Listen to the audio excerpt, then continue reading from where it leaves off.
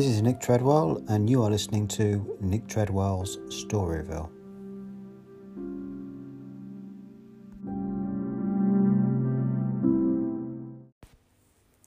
The plight of non-Nazi Germans in the summer of 1933 was certainly one of the most difficult a person can find himself in, a condition in which one is hopelessly, utterly overwhelmed, accompanied by the shock of having been caught completely off balance.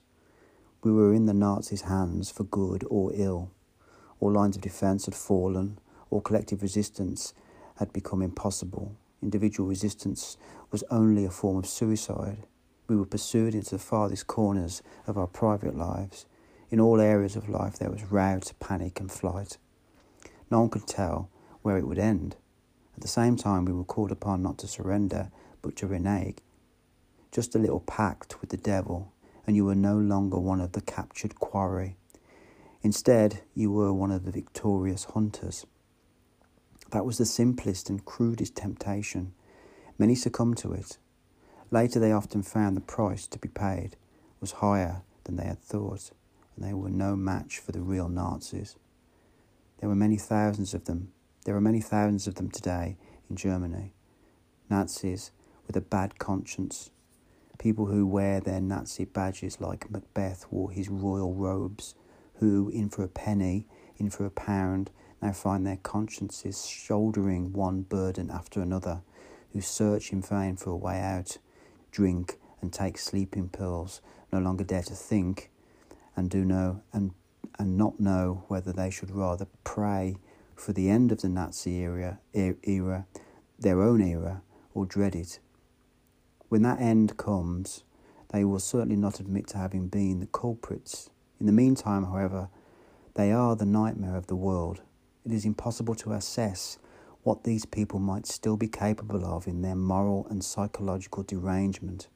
Their history has yet to be written. Our predicament in 1933 held many other temptations apart from this.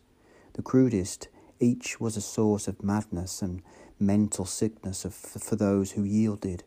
The devil has many nets, crude ones for crude souls, finer ones for finer souls. If you refused to become a Nazi, you found yourself in a fiendish situation. It was one of complete and unalienated hopelessness. You were daily subjected to insults and humiliations, forced to watch unendurable scenes, had nowhere to turn to mitigate your own anguish. Such a situation carries its own temptations, apparent remedies that hide the barb of the devil.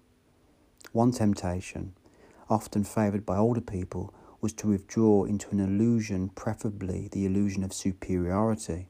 Those that surrendered to this clung to the amateurish, dilettantish aspects that Nazi politics undoubtedly exhibited at first.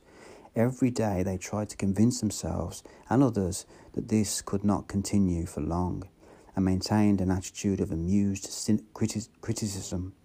They spared themselves the perception of the fiendishness of Nazism by concentrating on its childishness, and misinterpreted their position of complete powerless subjugation as that of superior, unconcerned onlookers.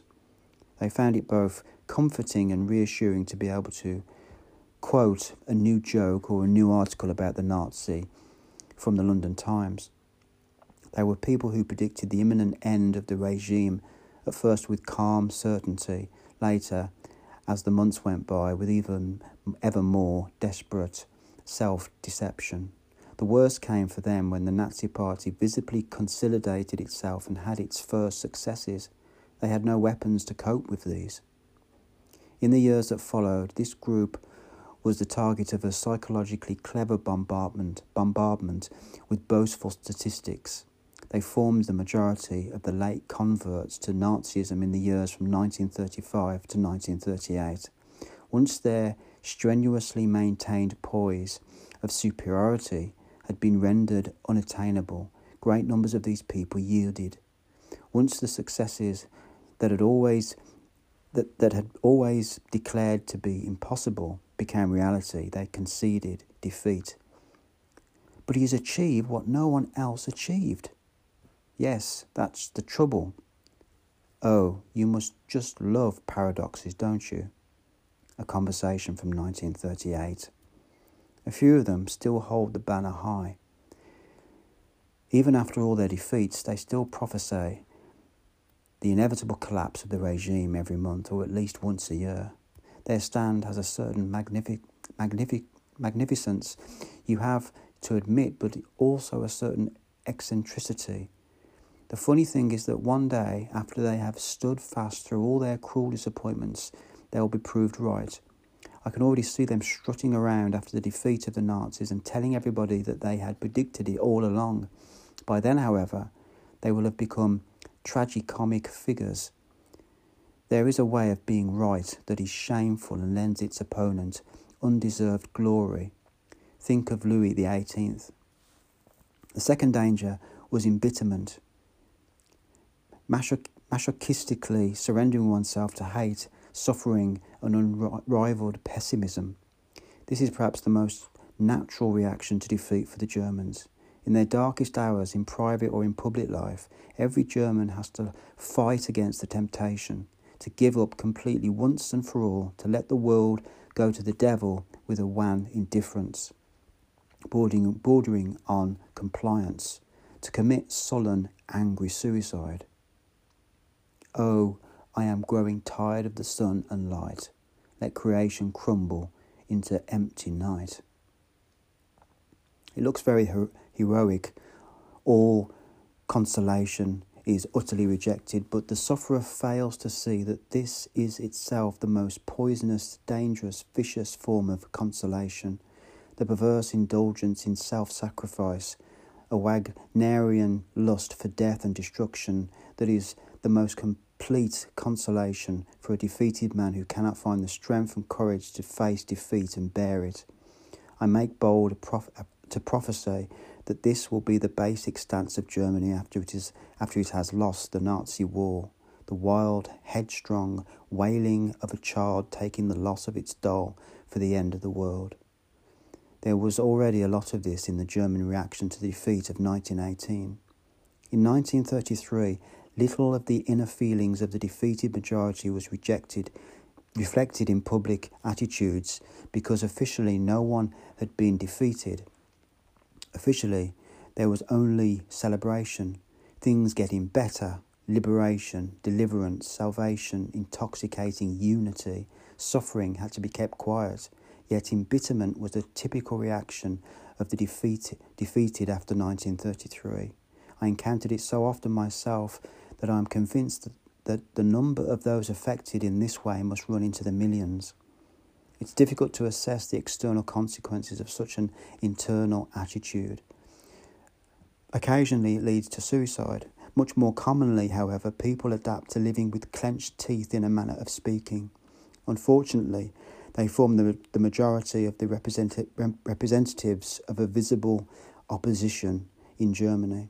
So it is no wonder that the opposition has never developed any goals, methods, plans or expectations.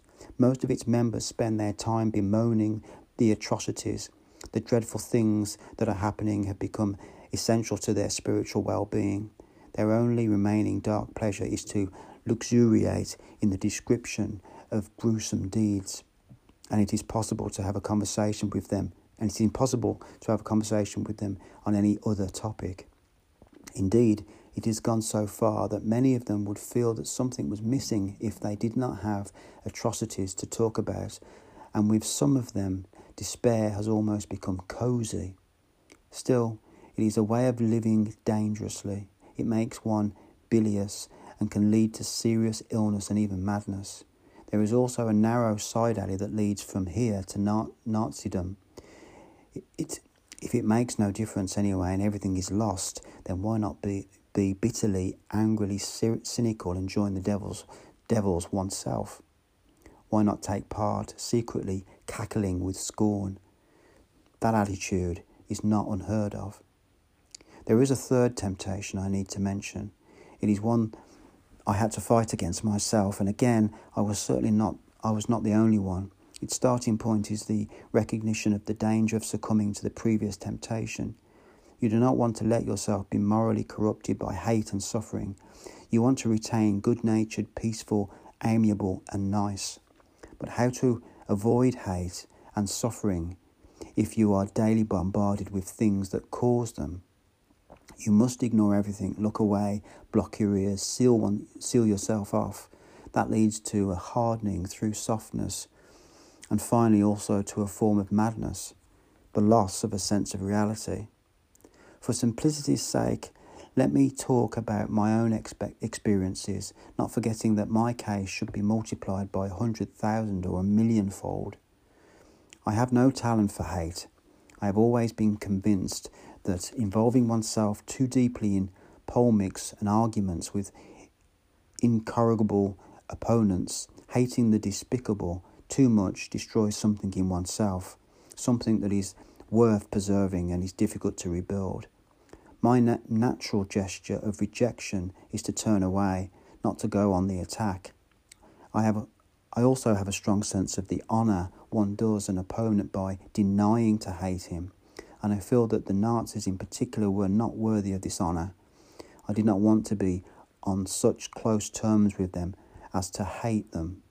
The worst affront I suffered from them was not their intrusive demands for me to join in. Those were beneath thinking or getting upset about. But the fact that by being impossible to ignore, they daily cause me to feel hate and disgust, feelings that are so much against my nature. Could I not find an attitude that avoided being forced to feel anything, even hate or disgust?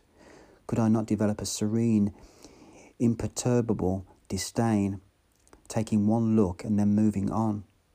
What if it cost me half or even need be all my external life?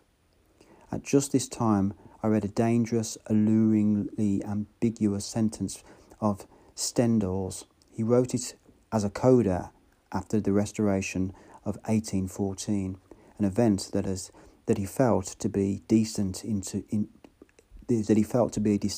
a quagmire, just as I viewed the events of 1933. There was one thing, he wrote, still worth the toil and trouble, namely, to hold oneself holy and pure. Holy and pure. That meant not only steering clear of all participation, but also of all devastation through pain and any distortion through hate. In short, from any reaction at all, even that caused by rejection. Turn away. Retreat into the smallest corner if you have to. If you can only keep it free from the polluted air so that you can still save undamaged the only thing worth saving, namely, to use the good old theological word, your soul. I still think there is some justification for this attitude, and I do not repudiate it. However, simply ignoring everything and retreating into an ivory tower the way that I imagined it then was not the right thing to do. I thank God that my attempt to do so failed quickly and thoroughly. Some of my acquaintances' attempts did not fail so quickly, and they had to pay a high price to learn that one can sometimes only save the peace of one's soul by sacrificing and relinquishing it. In contrast to the two ways of evading the Nazis, this third way did find a kind of public expression in Germany in the following years. Literary idols sprang up suddenly and flourished everywhere.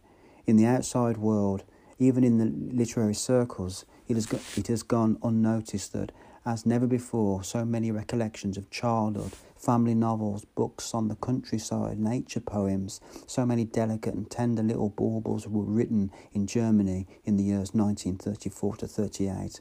Apart from open Nazi propaganda literature, almost everything that was published in Germany belongs to this genre. In the last 2 years, it has declined somewhat, apparently because the effort required to achieve the necessary harmlessness has become too great. Up until then, it was uncanny. A whole literature of cowbells and daisies, full of children's summer holiday happiness, first love and fairy tales, baked apples and Christmas trees, a literature of obtrusive intimacy and timelessness, manufactured as if by arrangement in the midst of marching, concentration camps, armament factories and the public displays of Der Stürmer. If you had to read quantities of these books, as I did, you gradually felt that in all their quiet tenderness, they were screaming at you between the lines. Don't you see how timeless and intimate we are? Don't you see how nothing can disturb us? Don't you see how unaffected we are? See it, please. Please, we beg you. I knew some of the writers personally, for each of them were very nearly the moment has since come when it became impossible to go on, some event that could not be blocked out by earplugs, maybe the arrest of a close acquaintance or something like that. No childhood reminiscences can shield one from that. There were some serious breakdowns. There were some sad stories. I will tell one or another when the time comes. Those were the conflicts that Germans faced in the summer of 1933. They represented a choice between different forms of spiritual death. People who have lived in normal times may well feel that they are being shown a madhouse or perhaps a psychopathological laboratory. However, there is no avoiding the fact that that is the way it was, and I cannot change it. Incidentally, these were still relatively innocuous times. It gets much worse.